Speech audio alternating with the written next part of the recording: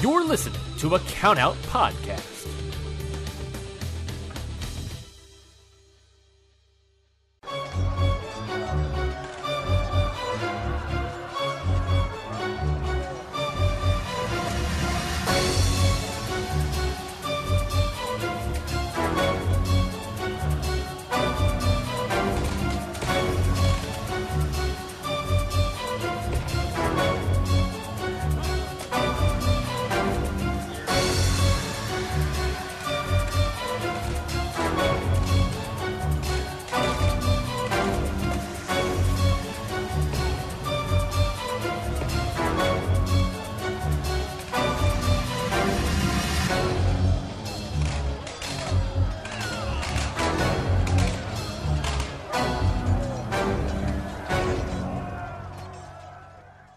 What is going on, everybody? Welcome back to another episode of Independent Waters. I am your host, Mikey Manfredi, and joining me, not as always, are two very special guests. Of course, we are starting off with our collective weekend review here at Independent Waters, the first of the bunch, and I, Mikey Manfredi, am joined by none other than Sean Taggart from Pure here on the Countout Network.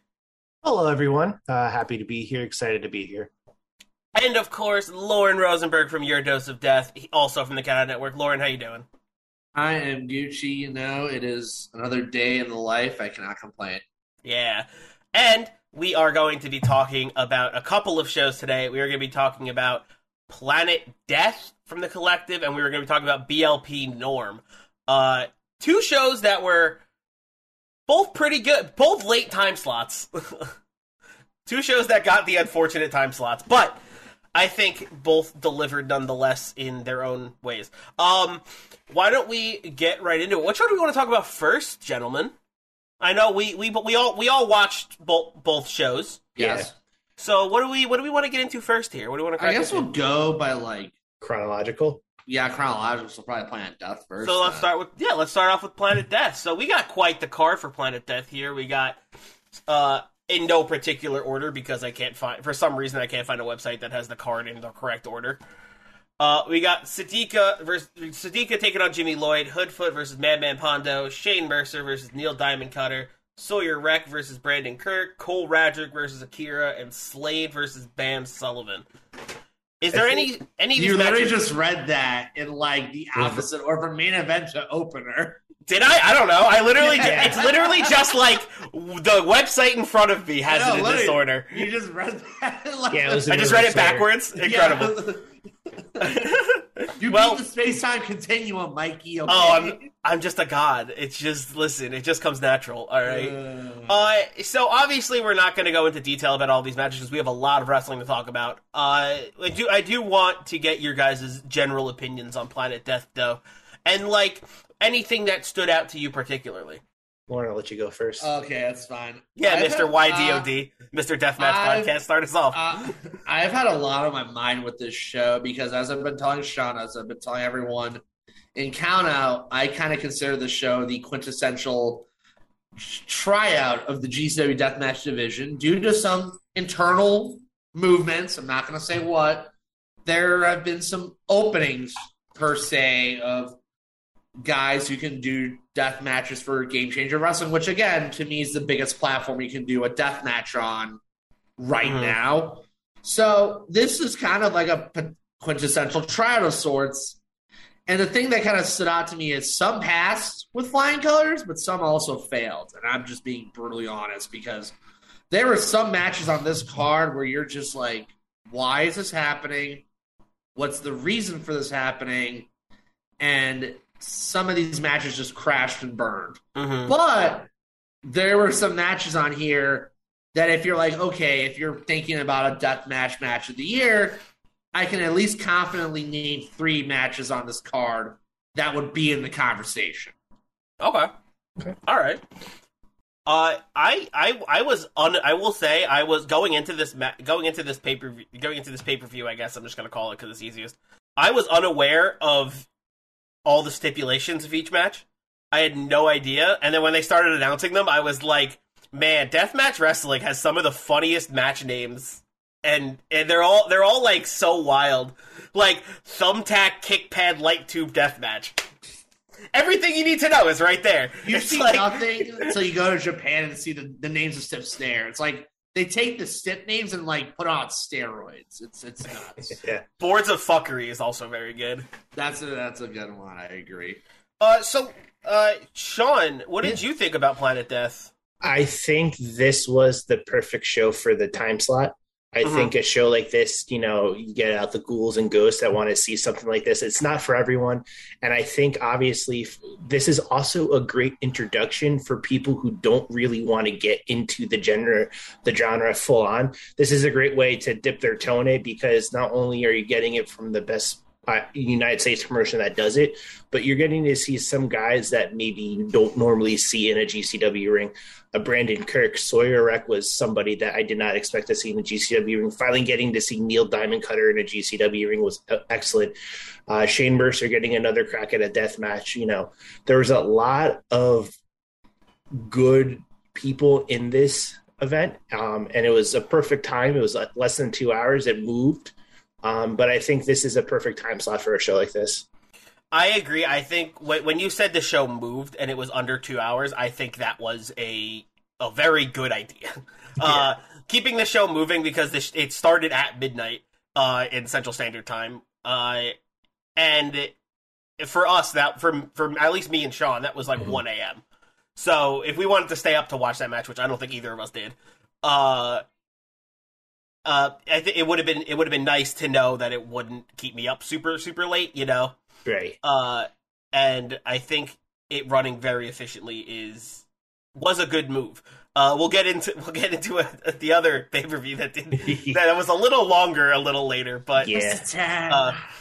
But I agree with you. I like I am one of the people you were describing where it's like casual deathmatch fans. I'm in that spectrum, 100%. I'm not like you or Lauren, who are both like hardcore in the deathmatch scene. Sure. And really, really love death matches.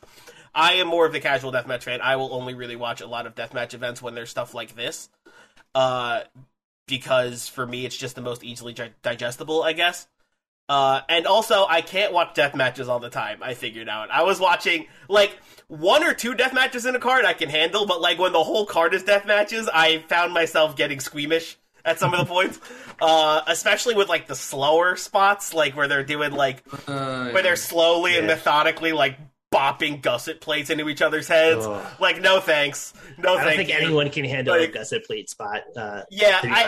That's fair. I mean, like, a lot of, like, the big slams and stuff, like, the big slams through, like, a lot of stuff, I'm like, yeah, that rules! But, like, when it gets to, like, this slow, methodical, like pain parts, or, like, fucking, like, G-Raver with the tattoo needles in between the fingers. No, that's not for me. That is not for me. Like, stuff like that, I can't, But I will say I am glad it exists. I'm glad deathmatch wrestling exists, because there are people like you guys who love it to death, and there are people like the people in this ring who love it. And the fact that we're able to get Planet Death every year as a little love story to the hardcore fans is really cool, I think. And I definitely had some new names that I am now interested in checking out. Like you said before, Sawyer Wreck, never heard of her until this event, and I was super high on Sawyer Wreck after this. I want to check out more Bam Bam Pondo stuff, that's for sure. Of course, got to check out more Bam Sullivan stuff. With Clutch Your Nuts. Clutch Your Nuts, baby. So with all that out of the way, what were some highlights and some lowlights of this pay-per-view, do you guys think? Sure. You can go ahead, Sean. Yeah, I think one of the highlights was definitely Akira finally having a match in a proper ring, a proper death match with somebody like a Cole Radrick who is dipping his toe back into it. I think, he had that opportunity during the first weekend of GCW shows when Cologne had to pull out and he stepped in to face a Horn Fight and he hit a home run. I think him and Akira hit another home run. I like this match a lot. You're right. This was my match in the night, and I'm pretty sure it was Lauren's too. Yeah, it hands down was for sure. I think the thing with Akira's trajectory in GCW has been like a wave of emotions, to say the least. Like, I mean, there was the little mire of controversy come last June, not being in TOS, but survived that storm. He ended up coming back. He debuted during Fight Club weekend, where he was probably the most over guy in a 6-man tag, which was shocking to me. Then challenges Cologne to NGI, debuts again in the deathmatch division at NGI, to probably being there myself, probably like one of the more over guys in that tournament, to then having a bit of a down. The G-Raver match was a 20-plus minutes of catastrophe with a tripod ladder that should have never been used in the first place. Let that ladder die and wither somewhere in a corner in the showboat. To now kind of coming back to GCW with this new opportunity to give Cole something to work with, and does so with flying colors. The stip was perfect. The thumbtack kick pad light tube match. Yeah, and they're using light tubes in more innovative ways than I've seen a good 90% of deathmatch guys using right now. There was a lot of cool light tube spots in this match. I'll give you that. There was a lot of creative ways that made me squeal. I was like, oh. Was this the match with the spot where he put the light tube in his mouth and then just like pulled it backwards? Or am I thinking of something else? I think so. Yeah. This was. Akira was eating light tubes during this match. So. And Cole was cutting himself across the chest with light tubes again. Yeah, I don't get it, man. Like, man. I'll explain this because Sean, you know well. Both Cole and Akira knew Adam Bueller really well, who passed away during COVID, and that was one of Adam Bueller's staples. Was that and Jun Kasai from Japan? That was like their big thing, was doing the light tube across the chest. So That was Cole Radrick's best imitation of Adam Bueller, who he knew very well. Okay, that is cool. I do like that a lot. I like that a lot more now, and less of like he's like, why is he doing that? Why is he cutting himself? Stop it. Yeah, it's people they see that and they're like, oh, why did it? And I'm like, oh, Adam Bueller did it first. I also don't get when they like break the light tubes over their head. It's like, what are you trying to prove? You're in a deathmatch already. That's a big thing over in Japan, to show respect to the wrestler. Bash a light tube over your head. It's a sign of respect. Wow, there's a lot of things I'm learning today, thanks to you two. I'm glad you're the guests on this one for Planet Death, because I am learning so many new things and I'm enjoying it a lot. What else? So Cole Radrick Akira was a highlight for both of you, obviously. What else were some highlights? Another high. So like I just want to kind of put this out there, like the trajectory of the show. So Slade Bam was a serviceable Taipei death match. Like, we've seen Taipei death matches done everywhere. It's a step that got over first in America if you look back to ECW. So like, I remember it from TOS 666. That's where I remember that's where I saw my first Taipei with the glass on the knuckles. I didn't know that was a thing before that. Like, it's been done, and it's been replicated 50 bazillion times to this point because it's simple to do. It's just the glass on the taped knuckles and all that. Like, this was a serviceable little gorilla glue. Yeah. Oh, yeah. A nice little glue gun. You know, the whole 9 yards. So like Bam versus Slade was good because it had a story to it, which sometimes goes neglected. But really, the most interesting part of this show is, like, if you talk about shows that had a second gear, the second gear came after the opener, and the next 3 matches were really the best matches on this show. And I was like, you really hit a second gear here with these 3 matches. And I kind of wish these 3, with like Akira Cole, Neil Diamond Cutter, Shane Mercer, and Sawyer Rick Kirk, were all like near the end of the show. Because then you'd really leave everyone satisfied. Like, oh, we really got a great momentum here. But they started hot. They started really hot.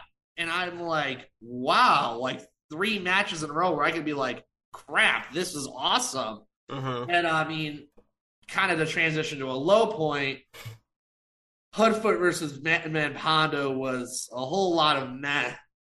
Yeah, it was. Yeah, I kind of felt the same way. I was watching it, and I found myself like, kind of being like, can we just end it? Can we just wrap it up? Time. Like, yeah, like that's what I was like. Are we still going with this? It just I mind you, this was a rematch. I mean, Pondo kind of got Hoodfoot on the map for me and Sean's sake with the back in Michigan back in October. I mean, the guy was all over the place, like, oh my god, he bleeds so well, this and that. But now that Hoodfoot's become a more refined deathmatch wrestler over the months, a match with Pondo doesn't make as much sense anymore, if you get what I mean. Right, and this match was originally going to be Hoodfoot versus Reed Bentley. Obviously, Reed had to pull out due to work situation. So, yeah, I mean, Hoodfoot is probably beyond the beginner's guide to deathmatch wrestling, and a Madman Pondo match is a great way to get your toes wet. And this stage of where Hoodfoot is, and a lot of it has to do with his recent GCW death matches, especially the one against Tremont, where he pretty much proved to everyone out there that he deserved to be there, and in the GCW deathmatch division. Like, honestly, if you look at the way that TOS is shaping up, this could be a very stacked TOS 7, just based on some of the names that we're going to be seeing in there. I feel as if, too, like, people are expecting the thick blood from Hoodfoot, but he's more of a bleeder now, so it's not, that thick crimson mask over his face as what we saw when he first started. So, like, there's that. But to go back to a high point real quick, I mean, I've watched Sawyer Wreck in No Peace Underground in the no-ring deathmatch scene.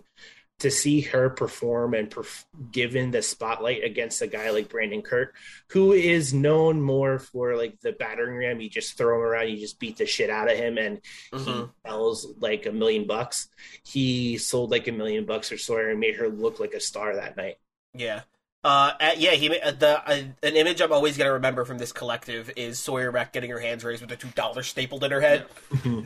That was really good. The dollars that Brandon Kirk stole out of the ref's pocket.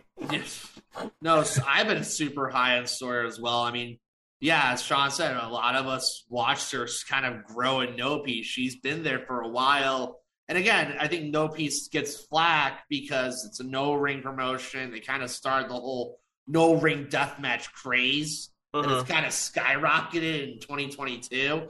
But the good chunk of people who worked at No Peace, you see them out working the rings elsewhere.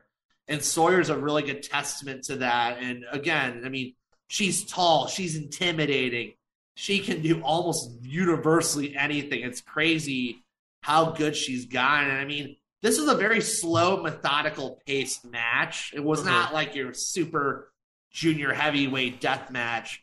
It was like, and this is where I figured out that I was like, oh, the slow spots are what gets me. Like, because this match was slower and more methodical paced and less like gusset plates, crazy slam spots. The gusset plates on the arms, that I've seen them on the head, I've seen them on the back, but on the arm, Brandon Kirk is a trooper for taking those. Dude, I had no idea what, honestly, before death matches, I had no idea what the hell a gusset plate was, and I looked one up, and I was like, that's what's going into their arm? Are you kidding me? That's what they're just hammering into each other? God, man. It is wild, the pain tolerance these people have. Yeah, and just another high I want to put out, someone who has become a very good friend of mine, Neil Diamond Cutter, getting his, first of all, to put it in perspective, he was supposed to be debuting with old-timer Jeff King at Detroit NGI weekend against Alex Clone and Cicada, but Neil had a injury as well as Jeff King, so the two of them got withdrawn from the show, and I was really bummed because I was like, Neil's been working so hard to get to this kind of point. He's, as MLJ announced, the original Prince of the Death Match. He won 2021 Insane 8 last year. I was proud enough to be there.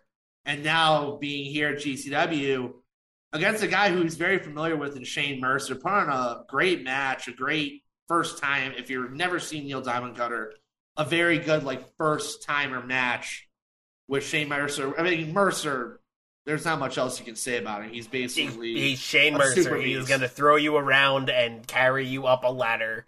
The fact that he just like put him on his shoulders and just like just strolled up a ladder. It's like Shane Mercer is not a human being.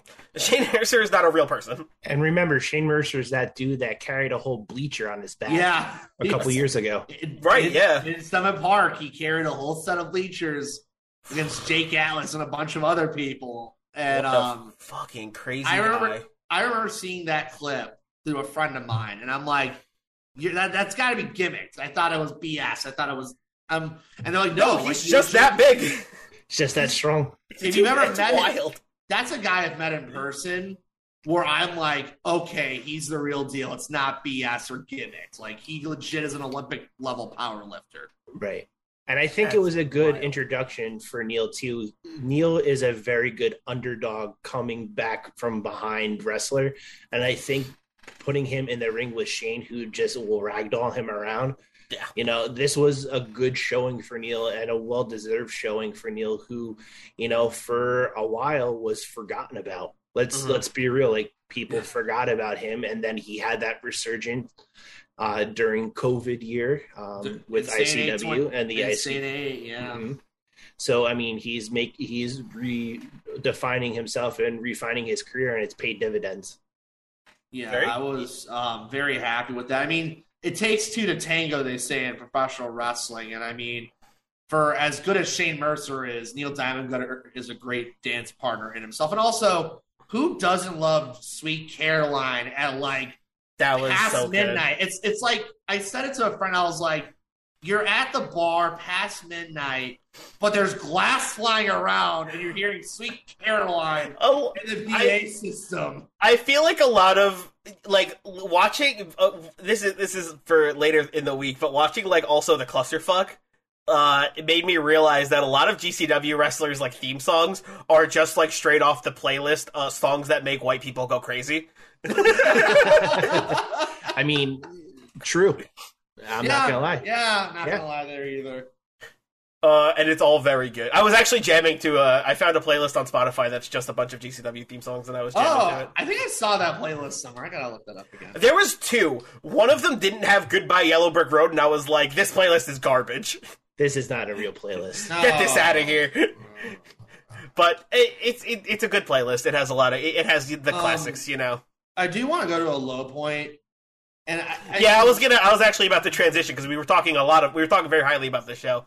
I was actually about to transition into some of the lower points. A low point that I had, and I think Sean can agree with me, is every time I see a Jimmy Lloyd GCW main event, and I mean no disrespect to Jimmy, half the time I feel uninspired. Are you trying to fuck with a different boy? I'm not trying to fuck with the Hurt Business. It's just one.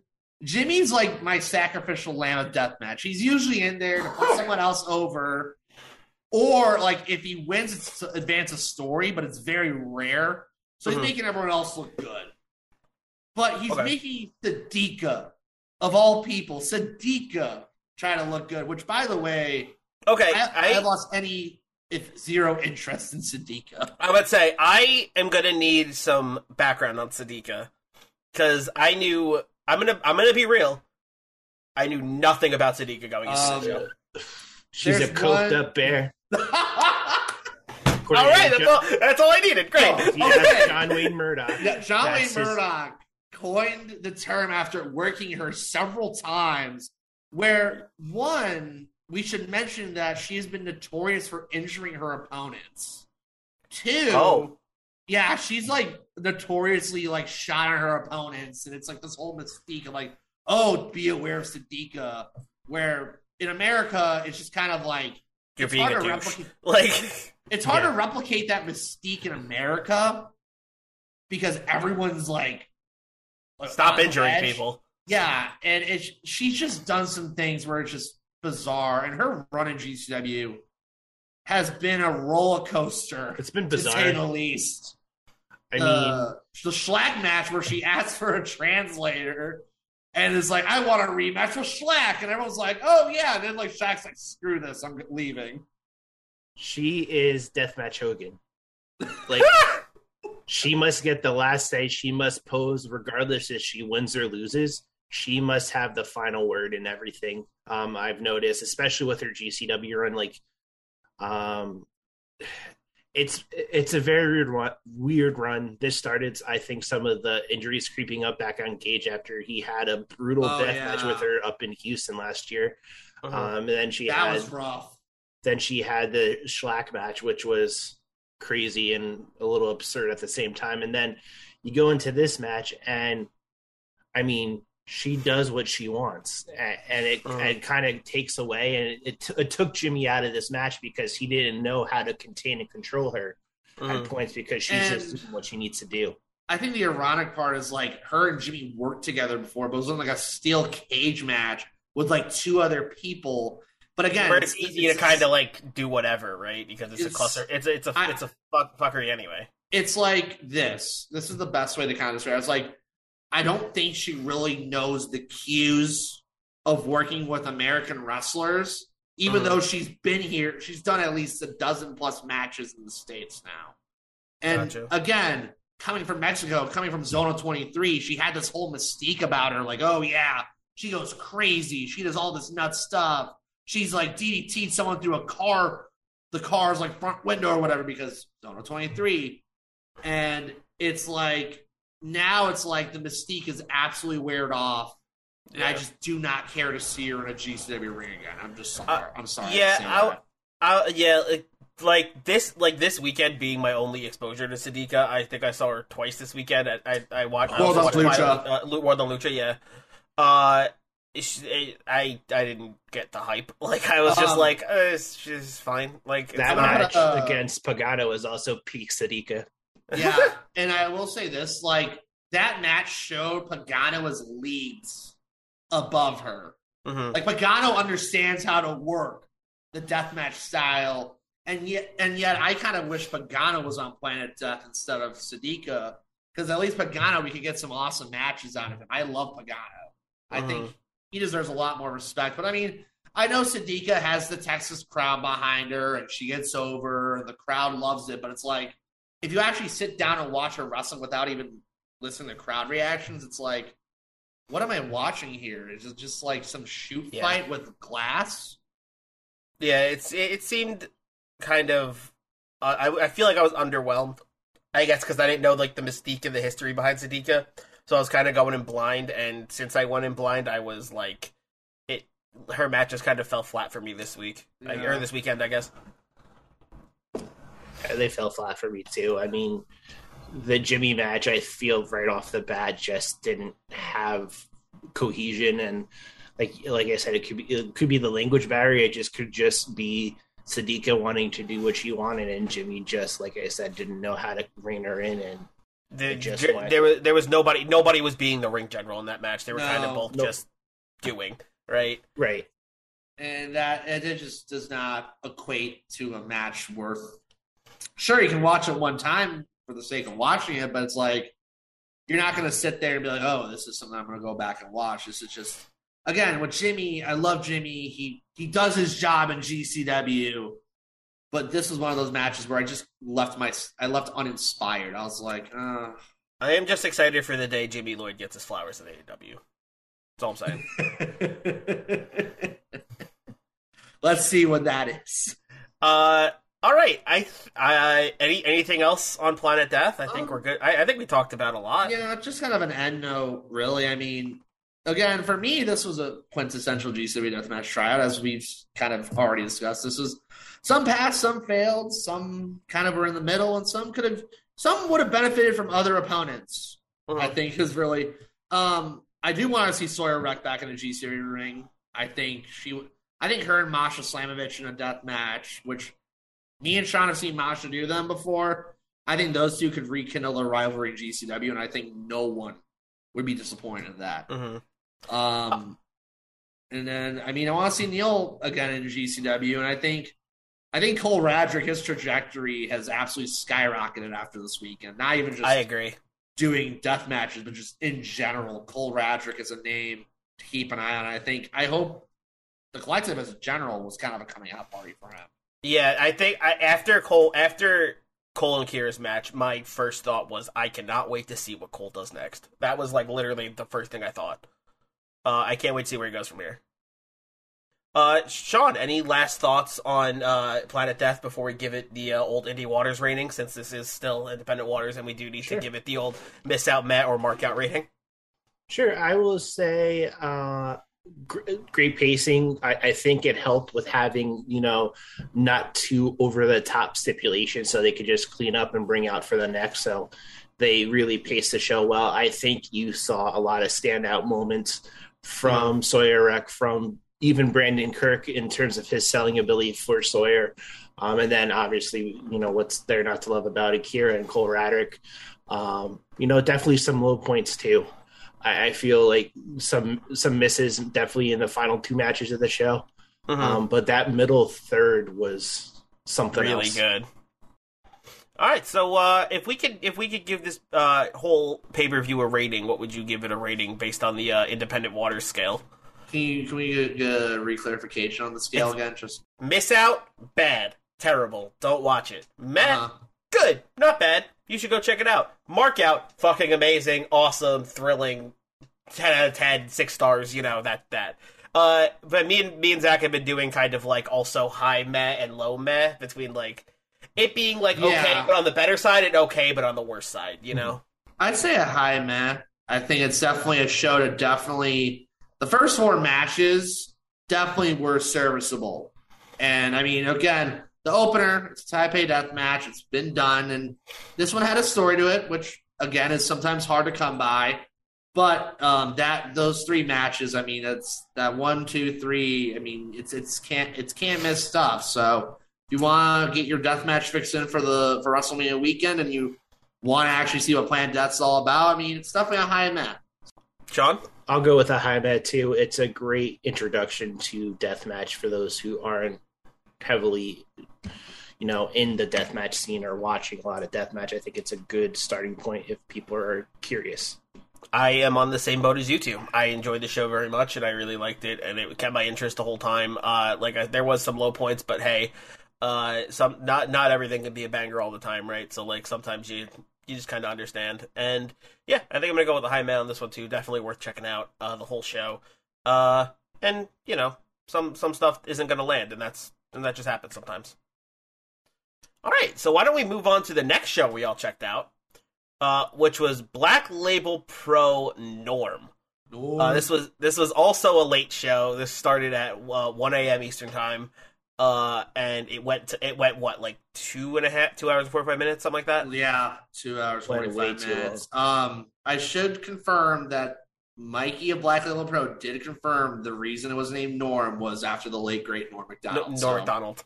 It was confirmed because people were confused, but I'm like, it was a Norm Macdonald tribute, okay. Good to know. Thank you for pointing that out. Yeah, again, the card in no particular order. I might read it backwards again. Who knows?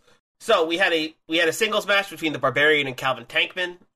Billy Starks versus Shaz McKenzie. Effie versus Charlie Haas. Kobe Durst versus Jessica Troy. Big Damo versus Warhorse. The Workhorsemen versus Davey Richards and Mike Bailey. Anthony Green versus Alex Zane versus Black Toros versus Blake Christian. A 6-man tag match with Carlos Romo, Kevin Blackwood, and Tyler Alexander versus Violence is Forever and Tom Lawler. 6-way scramble match between Cody Lane, Dan the Dad, Devon Monroe, Jody Threat, Puff, and Shane Saber. And a Texas death match between Levi Everett and Big Beef. Got it that time, I think. Yeah, so they lost 2 matches and added 4. What 2 matches did they lose? So they lost the Workhorsemen and Faces of Fear. That got transferred to Workhorsemen versus Davey and Speedball. And then they lost PCO and Jake something for the title match. Both got injured. I think PCO during the Multiverse of Matches show for Impact. And I think Jake got injured right at the Glory Pro show. I think he did, yeah. Oh, yikes. So he was out early. And then they added Kobe Durst, Jessica Troy, and there was Tyus Alexander. I don't remember Tyus Alexander, Kevin Blackwood, so tag. that was supposed to be Titus replaced Davey in that match. It was supposed to be, and then Romo replaced Matt Mikowski originally. Yes, because Mikowski's hurt. That's right. Yeah. So yeah, why don't we just go? Why don't we talk about this card a little bit? What were some stuff that stood out to you guys? So I'm just gonna say this is the wrong time slot for a Black Label Pro show. I agree. I don't think they did very well when they were in Chicago for the Second City Summit with like the midday 3:00 show. They also did very well in the Collective in 2020 when they were in Indianapolis when they had an afternoon show. That show also ruled. They had the noon show. Yeah, that show smacked. That show was really good. So I mean, they're a promotion that you have to be wide awake for. I think like the crowd was very drained from 3 days, and there wasn't a lot of them. There wasn't a lot of them. I mean, people either were still stuck at AT&T Stadium. Or just crawling from AT&T Stadium. Or just sleeping because it's been a long weekend. Yeah. So like that was probably some of the biggest things against them. I would say, in terms of shock factor, Mikey has the ability to put on some zany matches like Barbarian Calvin Takeman, which was cool. Serviceable. Which was serviceable based on what you're seeing from Barbarian now. It was a good brawl around the ring. I mean, and I'll never say no to a Calvin Tankman match, man. I won't. Yeah, never say no to that. I mean, you're seeing the opportunity for Calvin to probably just have a fun match, really just let loose, and he had fun with it. I mean, against a legend like Barbarian. Charlie Haas was absolutely hilarious with his. He was amazing. Oh my god, that was a good match. Cracking up. The countdown with the 5, and then the one was like the double bird. And he's like, stop cheering for me. Go fuck yourself. Yeah. Like, don't cheer for me. So, and I think, it was Effie had a straight up match. This was like serious to the point and short enough where you can get in, get out. I think where things got a little weird for the show was when they went to the tag match and then the final few matches on the card. The 6-man the end of the end. I agree with you. The end of this card, I was watching this maybe at 5 p.m, and I was still just by the end of the card, I was but around the tag match. I think in the middle of the tag match, I dozed off for a second. It was the tag match was just slow, and I get it, it's their style because it's Violence and Forever and Tom Lawler. They're gonna be slower paced wrestlers, but still, it just felt like it dragged on. This was kind of a story of two different halves of the show. I mean, looking at this card, Barbarian Tankman was a ton of fun. Billy Starks being a heel is still kind of weird to me. But I like Veda Scott. I like Veda Scott calling her Bully Starks. That was kind of funny. Yeah, that was pretty good. I enjoyed that too. I mean, it was awesome seeing Shazza back in the States, but Jessica Troy, I love Jessica Troy. Oh, seeing Jessica Troy on this card was a wonderful surprise. And I had known she was in the States for me a weekend, and I'm like, how is she not getting all these bookings? She's one of the technical artists of Australian women's wrestling. She's one of the best kept secrets, in my opinion, honestly. If you, just for the fans out there, I know you two probably have, but if you have not seen the series between Jessica Troy and Charlie Evans, do yourself a favor and go fucking watch it. They're all so good. Yeah. They have great chemistry together. They do. And I mean, it was also very nice to see Kobe Durst, somebody that you haven't really seen since the pandemic. He made an appearance for freelance a month ago, but it's nice to see him being able to come regularly, hopefully again down to the States and wrestle in that Indiana, Chicago, Midwest area. But it was nice seeing him on this card. I will say though, like you said, it was the tale of two halves. I honestly, during the middle of the Workhorseman Speedball and Davey match, I was like, that's when it kind of started, and it was still a good hour and 20 minutes left of this show. Yeah. And I mean, you had a good 4-way with Anthony Green, Zane, Blake, and Black Taurus, which again shows my. That was nice. That was nice. Mikey's not afraid to like put out like zany matchups like that. But then, like, to me, where it really started falling off was the 6-man. That 6-man, that got so much time. I was dozing in and out. I'm like, that got so much time, and it felt like for nothing. Like there was no like wild. It felt like there was no like wild spots they were like trying to make time for, or like any like big crazy. It just felt like it could have been 5 minutes shorter, and it would have been the exact same match. You think about it too, and Veda mentioned on commentary, it looked like both Ku and Dom were just like not really excited about this. No. Just I think they were tired. I mean, I think they came over from or had to go over to New Texas because they were wrestling over there as well against Fly Def. So like they were exhausted, and I mean at the same time too, no one cared about them turning on Lawler. Yeah, that was like the one thing where I'm like, oh, they turned on, so Team Filthy's no more. Okay. But like, we're just doing this to a crowd of like very few people that just who are just over this match already and want to see it ending. And now you're adding another storyline to it. Like it's over this weekend even. Like most of these people were tired of this weekend, and maybe some of them had one more day left. But like, just a bad time slot. Hopefully, you know, they're doing that mini collective in Vegas, and hopefully Mikey gets the big straw out of this one because they can't like imagine that getting like a midnight time slot over in Vegas. That's rough. Yeah, what is that mini collective in Vegas? I did see another promotion doing that. I think PWL is part of that. No, Pro Wrestling Revolver. PWL is doing something in Vegas soon, I remember. It's Revolver, GCW, and Black Label. And I believe are the Future Stars of Wrestling. And Future Stars, so it's those 4. And Revolver, I mean, that's Sami Callihan's promotion. They've come back post-COVID, and they've looked very good in the shows they've done so far. I mean, if you see the next show they have coming up, I mean, it looks like a hell of a show. But you know, we praise the first show a lot, and we're shitting on this show. So let's talk a little bit more positive about this one, I guess. Good call. I was about to say the same thing. Let's talk some highlights of Norm because I don't think it was all bad. No, it wasn't. Billy's progression as a heel, I think, and I don't think it's so much of her being a heel. I just think it's her wanting to be taken more seriously now. That makes sense. She put it out there before the collective that her goal next year is to be in Bloodsport. Ooh. Josh Barnett saw that and said, I'll keep an eye on you, kid. Now she's trying to do whatever it takes to get into something like a Bloodsport, and she wants to be taken a little bit more seriously. She doesn't want to be the kid anymore.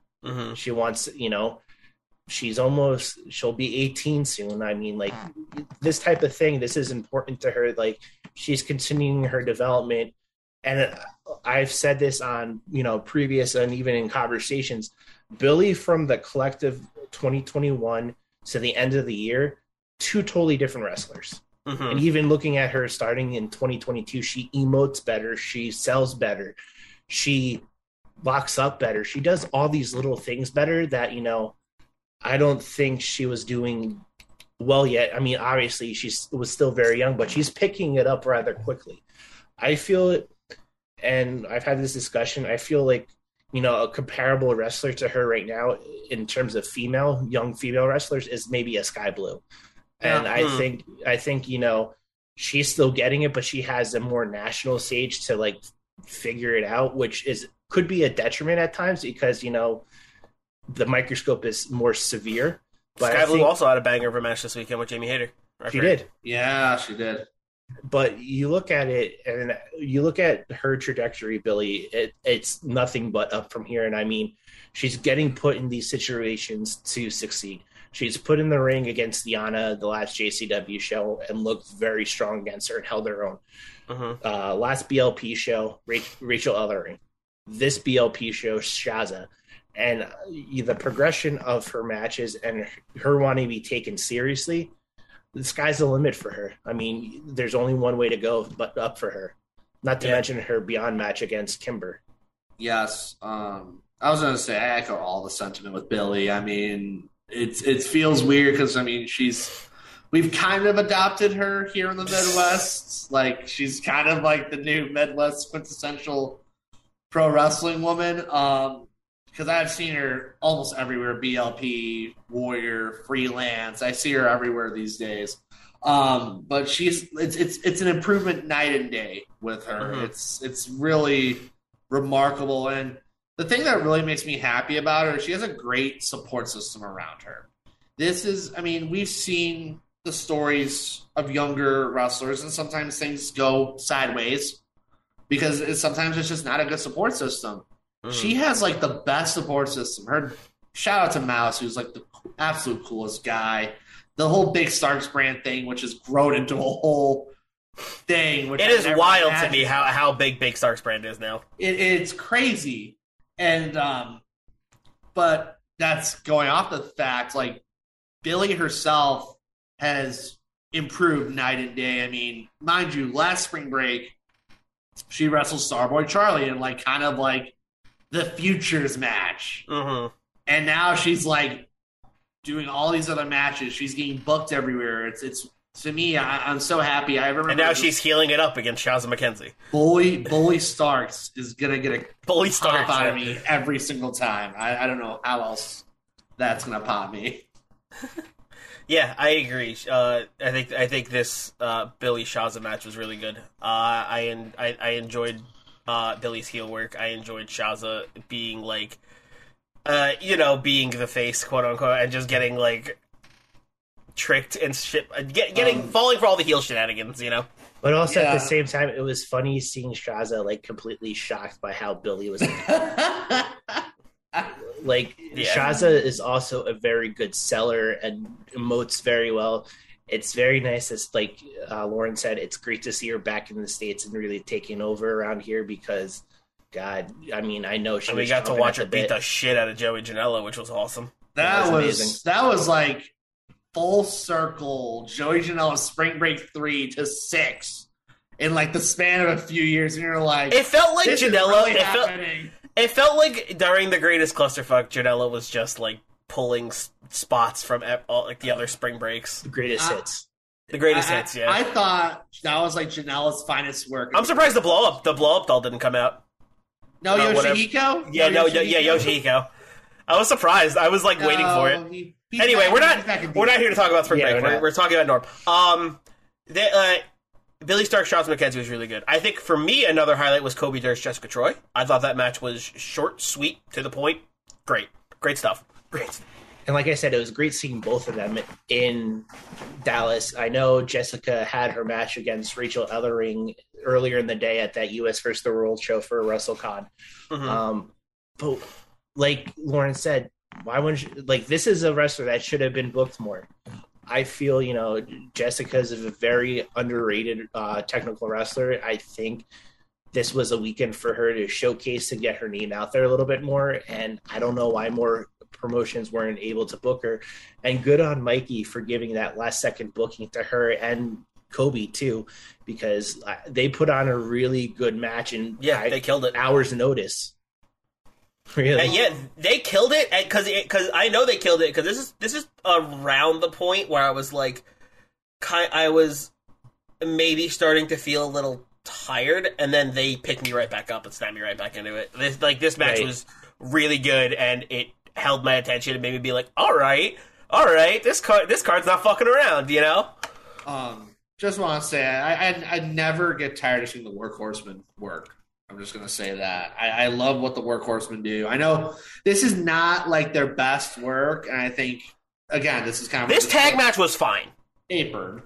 But, like, the Workhorsemen, I've seen them put on some fantastic matches in the past. It's great to see JD Drake and Anthony Henry tag team once again. I thought they're one of the better tag teams on the indies, just very unsung heroes of the work. And I mean...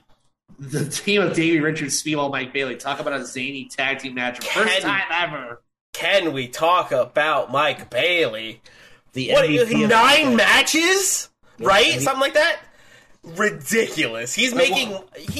This man... Like, how did he keep going this weekend? Unbelievable. Did the $5,000 go to him and Bandito? It was. I think it was like split. Yeah, it did. The 5,000 went to the two, or it was 2,500 each. Sure. So that's how he kept going. That's fair. But like, damn, dude, Bailey was all over the place this weekend. He was wrestling everywhere. And That's a guy. And all of his matches were at least good. Like, it is ridiculous how he just kept going and going and going. Hey, Mikey, isn't it like what you said a while ago where you're like, I think he signed a deal with the devil to not have a bad match? Me and Batista on this show, on Independent Waters, every time we see a Mike Bailey match, we are convinced he has signed a deal with the devil to where he is physically cannot have a bad wrestling match. It is impossible for Mike Bailey to have a bad wrestling match. We are convinced. It is ridiculous how good this guy is. I mean, I believe it's unfair. It's unfair to see, like, and the matches that he had this weekend, just to talk about Bailey in general, were, you know, up and down the different styles and different style of opponents. Like, you know, he is so versatile. I'm disappointed that we didn't get the PCO match because I think that would have been just insane. Just that would have been some of the crazy spots between the both of them and what he could have done with PCO. But I mean, him and Jordo put on a good match. I can't argue that. But the tag match, this tag match was fun. I mean, the crowd got into it once the opening riffs of Brass Monkey dropped. I mean, you know, it's always going to happen. But I can't talk enough about Bailey either. And Bailey's ridiculous, man. It's unfair. I remember watching my first Mike Bailey match and being like, this is a guy and after that first match, like, for maybe a week, I couldn't stop thinking about it. I was like, this is all the way back when Mikey's Indy 500 was a thing, which was like the precursor to this show, I guess. Mm-hmm. Which is, it basically just did a handful of matches and I reviewed them by myself. And one of the first matches I did was Mike Bailey versus Walter from Riptide. And that match still sticks with me to this day because I think this is when I finally, this is like when I got my foot into independent wrestling because that match was the first time I've had such a visceral and like emotional reaction to a wrestling match. At the end of Bailey Walter, I was in actual literal tears. Like, I was bawling my eyes out. And that was the first time wrestling has done that to me in a very long time. Because this was like when I was just around the point where I felt stuck with WWE. Mm-hmm. And seeing that match, like, made me be like, right, wrestling is good. Like, wrestling rules. And it doesn't have to be this garbage all the time that WWE is shoving down my throat. It could be good, and it could be great, and it could be Mike Bailey versus Walter, and it could make me cry like a baby. And that's why I like Mike Bailey. Because, man, since then, I just could not get Mike Bailey off my mind, and he has just been killing it ever since. And every single match I've seen him in has been an absolute banger and a half. Some of my favorite Bailey matches were his run in CZW against AR Fox. Oh, man, those were so good. Bailey versus Keith Lee from Progress was another really good one. That one fucked. I remember Bailey and Matt Riddle had an awesome match as well. Yes, they did. I remember first getting into him. This is really bizarre, but it was when the former WCPW, now known as the defunct Defiant. Defiant, yeah. They had that Pro Wrestling World Cup, and Speedball was on Team Canada. And I forget who he faced the first Kyle time. O'Reilly he faced. And that was fantastic. That was a fantastic match. We literally just watched that match last week on Independent Waters. Oh my god! Like, are you serious? We just watched that match, yeah, because we did the Marty Snow interview and we asked him for one match recommendation before he left, and he recommended that match to us, and we watched it and it was phenomenal. It's so good. It is so good. So anyway, back to Norm. We gushed about Bailey, yeah. Yeah. This match Mike Bailey's tag match was fine. It was good. It did its job. I want to talk about Big Damo versus Warhorse because I'm a big Warhorse mark. I love Warhorse. Like, ever since I saw him for the first time, I was hooked. Like, I was like, this is my kind of stupid, like, I love stupid shit like this. Like, just a guy who bangs his head on the turnbuckle and is like, long hair, rock and roll, just talks in all caps. I'm like, I love this man. And I really liked Warhorse's match. Like, it felt like a Warhorse match, and it felt good, and he may have lost, but, like, it was still, I thought it was still pretty good. I think BLP brings out the old Warhorse, and Warhorse, whenever he has a BLP match, it feels like, you know, Warhorse from like 2019, 2020, when he was still, you know, a decent wrestler, but like he leaned into the comedy pretty much a little bit. So like this, every time he goes to BLP, I feel like he leans into that side a little bit more than say, and that's the Warhorse I like. Let's then compare to him in Glory Pro, where he's part of Team Ambition with Davey Richards, and he's a little bit more. He's still in the face paint and everything. He's more serious. He's more serious. He's more, you know, fine tuned in his wrestling. I think when it comes to like Warhorse itself, a lot changed for him since that Cody match on Dynamite. Yeah, and I think, you know, a lot of you know, hard conversations happened. And it's nice seeing him progress as an in-ring worker, but I'm also glad that he didn't fully shy away from what gave him the popularity and this character's that. So it was nice to see that come out here in this match. I think Big Damo was the perfect opportunity for him, you know, because he was going to get thrown around by him. He was going to get, you know, slammed into turnbuckles. So he was able to, you know, dial into that a little bit more than I would say than he has been in recent months. Mm-hmm. Definitely agree with that. Lauren, any thoughts on the Warhorse match? It was good. I mean, yeah, I think Sean really kind of hit everything on the head with him. Yeah, with BLP, I remember seeing him at BLP when he was first kind of getting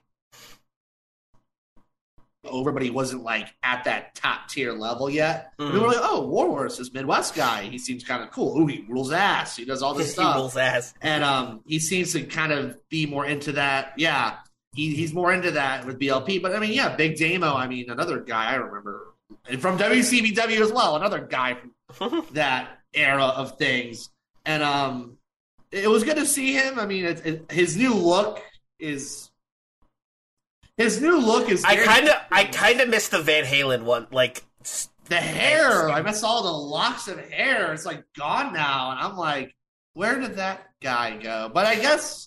with new and greener pastures, things change. So it was good to see Damo in this one. Yeah, it was a good Warhorse match, though. I agree. Yeah. I also really enjoyed the Fatal 4-Way. Yeah. I thought that was a solid point in the night. I thought that was a good match. It did its job. It got me back into it a little bit because it was just like fun, high flying shenanigans, you know, and then also Black Taurus just wrecking people. The opening of this match was very funny when Zayn had the big red coat and he was like, "Oh, hey!" Like, that was hilarious. Yeah. That's a guy who didn't get as much bookings during the weekend, Alex Zayn. I was kind of surprised by that. Mm-hmm. I don't know why. I agree. I was surprised that. I mean, he did have that phenomenal opener at Supercard of Honor with Swerve, but like, I need to watch Supercard of Honor still. Fantastic, but aside from the fact, Zayn is a guy I've always enjoyed watching. I never get tired of him. Yeah, same for me. Same for me. That's Blake Christian for me. Blake Christian is a guy I never get tired of watching. Same. I will say both of them got their legs back under one another after getting the release from WWE. It's finally nice to see them back. It feels like they're back to themselves. Yeah, they're back to themselves. So it's nice to see that. And this was a fun match. I particularly enjoyed the comedy aspects of the Scramble. Puff coming out with the sleeping bag. Yeah, that was pretty good. Cody Lane getting put in the sleeping bag. Oh, my God. I love Cody Lane. I love the 5-way sleeper hold. Me too, yeah. Dan the Dad is great. He's that guy who has somehow found his way as a comedy wrestler, and his comedy sticks. Because you've seen comedy wrestlers come and go, and in the modern era, you don't really see an emphasis on that. But Dan the Dad has somehow kept it fresh. I was going to recommend the Glory Pro match. Well, because dad humor and stuff like that is at an all-time high now. Like dad, like think about the popularity of the dad bod. Thanks very much, by the way. I needed that self-esteem boost. And think about how people are like groaning about dad jokes all the time, right? Like Dan the Dad saw that and was like, got it. And that's where he went, and that's where he stuck, and that's where he succeeded, because that's where he saw that all that stuff is popular, and he went for it, and he's become great at being wrestling's dad. Ethan Page would like to have a word with you because he claims that he came up with it for him. Wait, who was it? Yeah, Ethan Page. Oh yeah, I've heard that story. He had a match in BLP for the rights to Dan the Dad's character back. Yes, that's right. I didn't know that. That's funny. I was gonna say the other Dan the Dad match. I don't know if anyone's covering Glory Pro. Oh, actually, the How to Talk to Your Friend About Wrestling ladies are talking about. Yeah. Zach and How to Talk to Your Friends About Wrestling are in that show. They're probably going to talk about the Cody Lane Dan the Dad match, which I thought was the best match of that show. Just going to say that.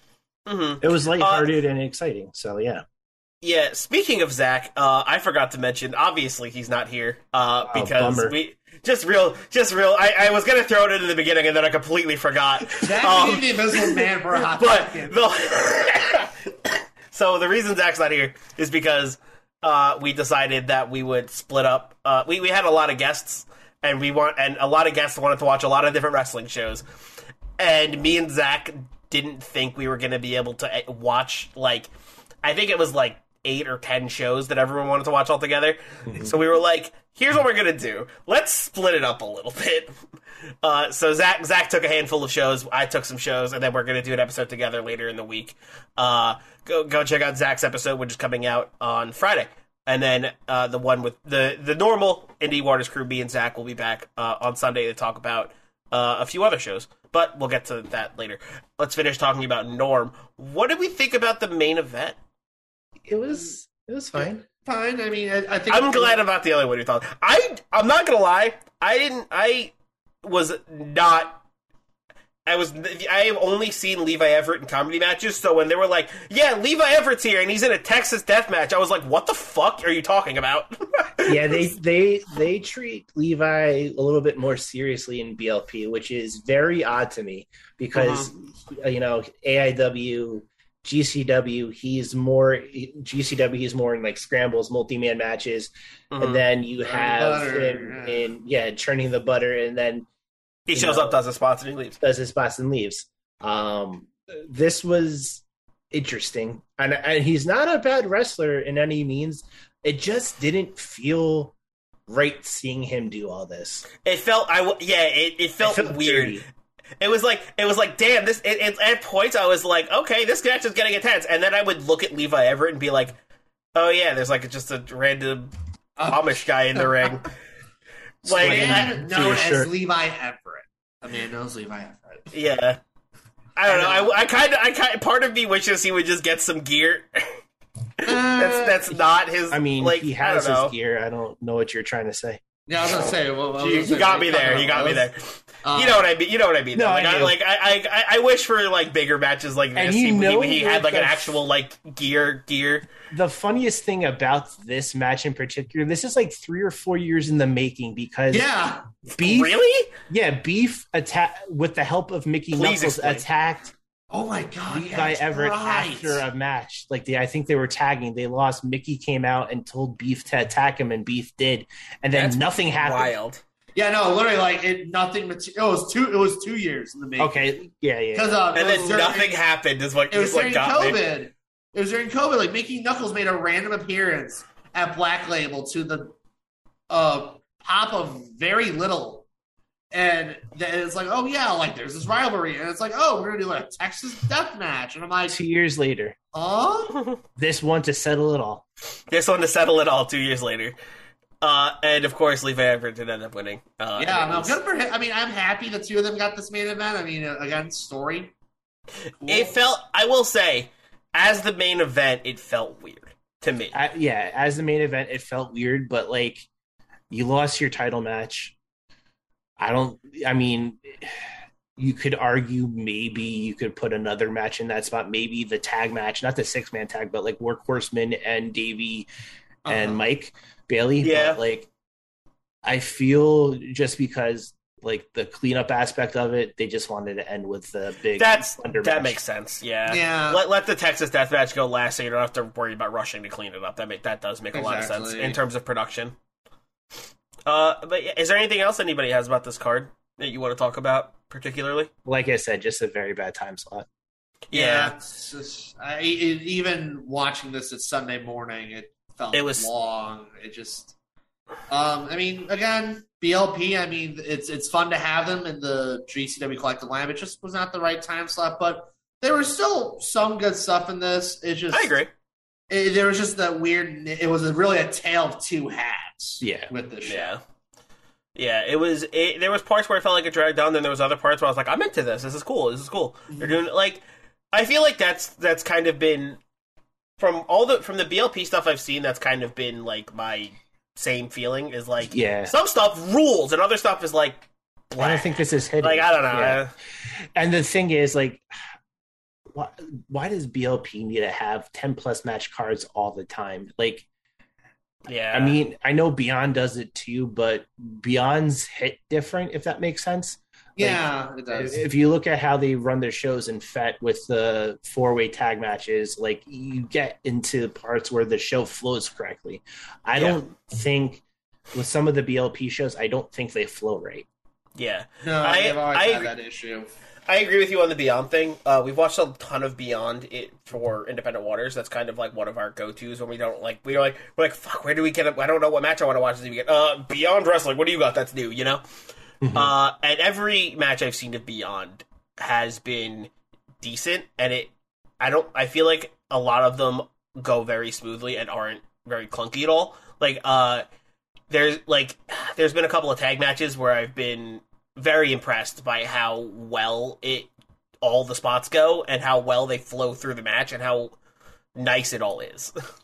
I will say this past run of Beyond shows made me fall in love with Mio Cool Generation and I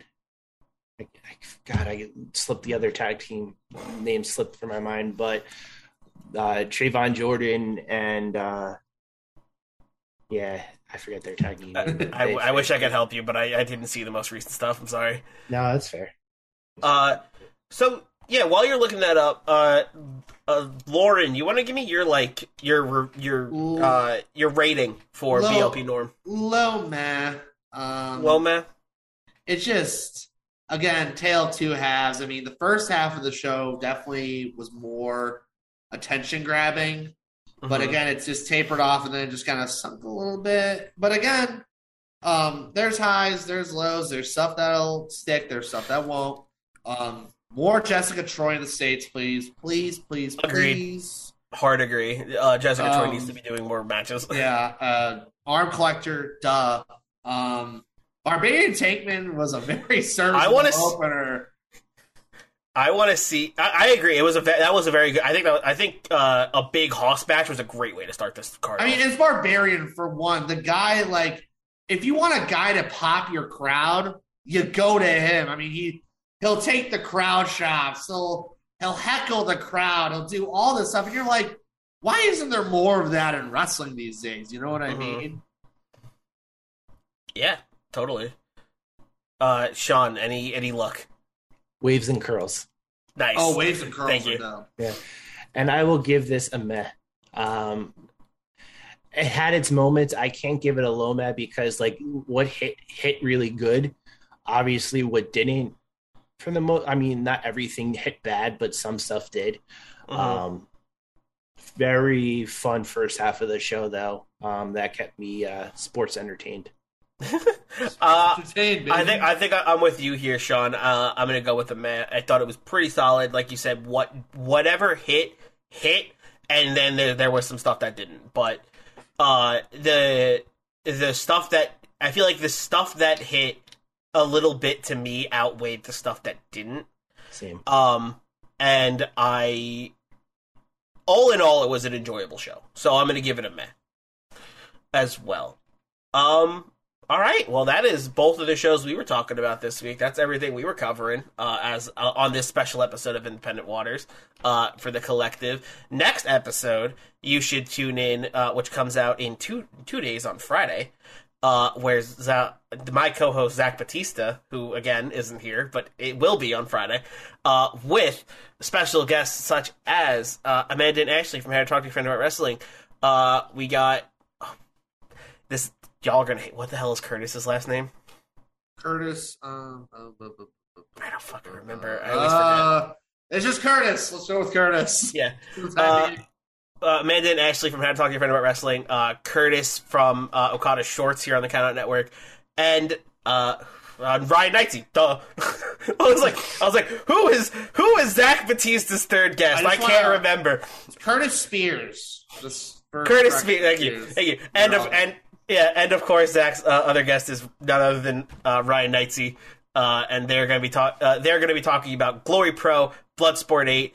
And For the Culture. Third show, and For the Culture, thank you. Wow, I'm so glad you know this better than I do. But yeah, they're going to be talking about those three shows. So if you want to go hear what those three shows are all about, check out the next episode coming out on Friday. And on Sunday, me and Zach are going to be back to normal with just us, and we are going to be talking about some of the shows we want to check out from the collective: The World on Lucha, Big Gay Brunch, and Spring Break. So go check that out on Sunday and stick with us all week for more collective coverage and fun reviews. Anything? All right. So let's get to the plugs now that mine are out of the way. Sean, what do you got? So on Monday, I released my review of Super Card of Connor. It was a great... Still a very good name. I know. Never will get old of it. Ring of Connor, all that stuff. Ring of Connor, yeah. The Tony Khan puns with Ring of Honor. I talked about that show. And then yesterday, I was part of Hot Shakes and Hand Dogs on the Mr. Warren Hayes YouTube channel. I'm sorry. Can you run that back? Yeah, Hot Shakes and Hand Dogs. Incredible. So we talked about a little bit more of our favorite moments from all of WrestleMania weekend on the independent scene, not just the collective. So check that out. Plus, I might have an article on some must-watch matches from Media Weekend, collective especially. Which you can find on CountOutPod.com. Yes, you can. Lauren, what do you got? So, Your Dose of Death podcast. I'm going to be kind of doing like an introspective of all the death matches that happened during Mania week. I know we did talk about Planet Death. Knowing our after the schedule we just talked about earlier, it's kind of weird. I feel like it's weird that we're plugging Your Dose of Death that also came out today. But like, I'm not saying don't plug it. I just think it's funny. But there is bigger news. I know if any of you saw my Twitter, I have been in negotiations for a co-host of Your Dose of Death. Right? We did have some talks about that. We're not going to reveal it yet. Talks and negotiations. We're going to give them a nice Cody Rhodes-esque WrestleMania return. Or I should say entrance of sorts with pyro and all that. But anyways. Is that in the budget? Yes. Budget. It's in the budget. It's in my T-shirt. I'll make sure it's in the budget. Yeah. No, it's in the merch budget. That's what it's in the merch budget. Yeah. But anyways, I'm really excited for you guys for me to reveal my co-host soon enough. Next Your Dose of Death episode, along with Planet Death, I'm gonna be kind of doing like a review of all the other death matches. There were some good ones. Again, Mania weekend, there was a lot going on, and I'm just happy that it was a substantial amount of crowds this time around. And also just make sure if you want to pick up merch, go to Deathmatch Worldwide, and also be on the lookout for a potential new merch design. Wink, wink. Wink, wink. Yes. So obviously, go check out what everyone's doing. Lauren's YDUD episode should have dropped with this one if I did everything correctly. And of course, Sean's stuff should already be out. So go check all that stuff out, and go keep listening to Independent Waters for the rest of this week. We got a lot of episodes coming. We got more GCW Collective to talk about, and more special guests to welcome onto the show. So don't go away. Stick around. This is weird doing the sign off without Zach. So this is where I would usually say, there's a gigantic sea of independent wrestling out there, and then you guys would respond, and then Zach would usually respond with, "So never stop exploring." Are you gonna use it now? If you want to do that, we can. I just feel like it'd be wrong to end an episode without it. So, with all the things out of the way, remember, there's a gigantic sea of independent wrestling out there. And never stop exploring. Nailed it. Bye, everyone.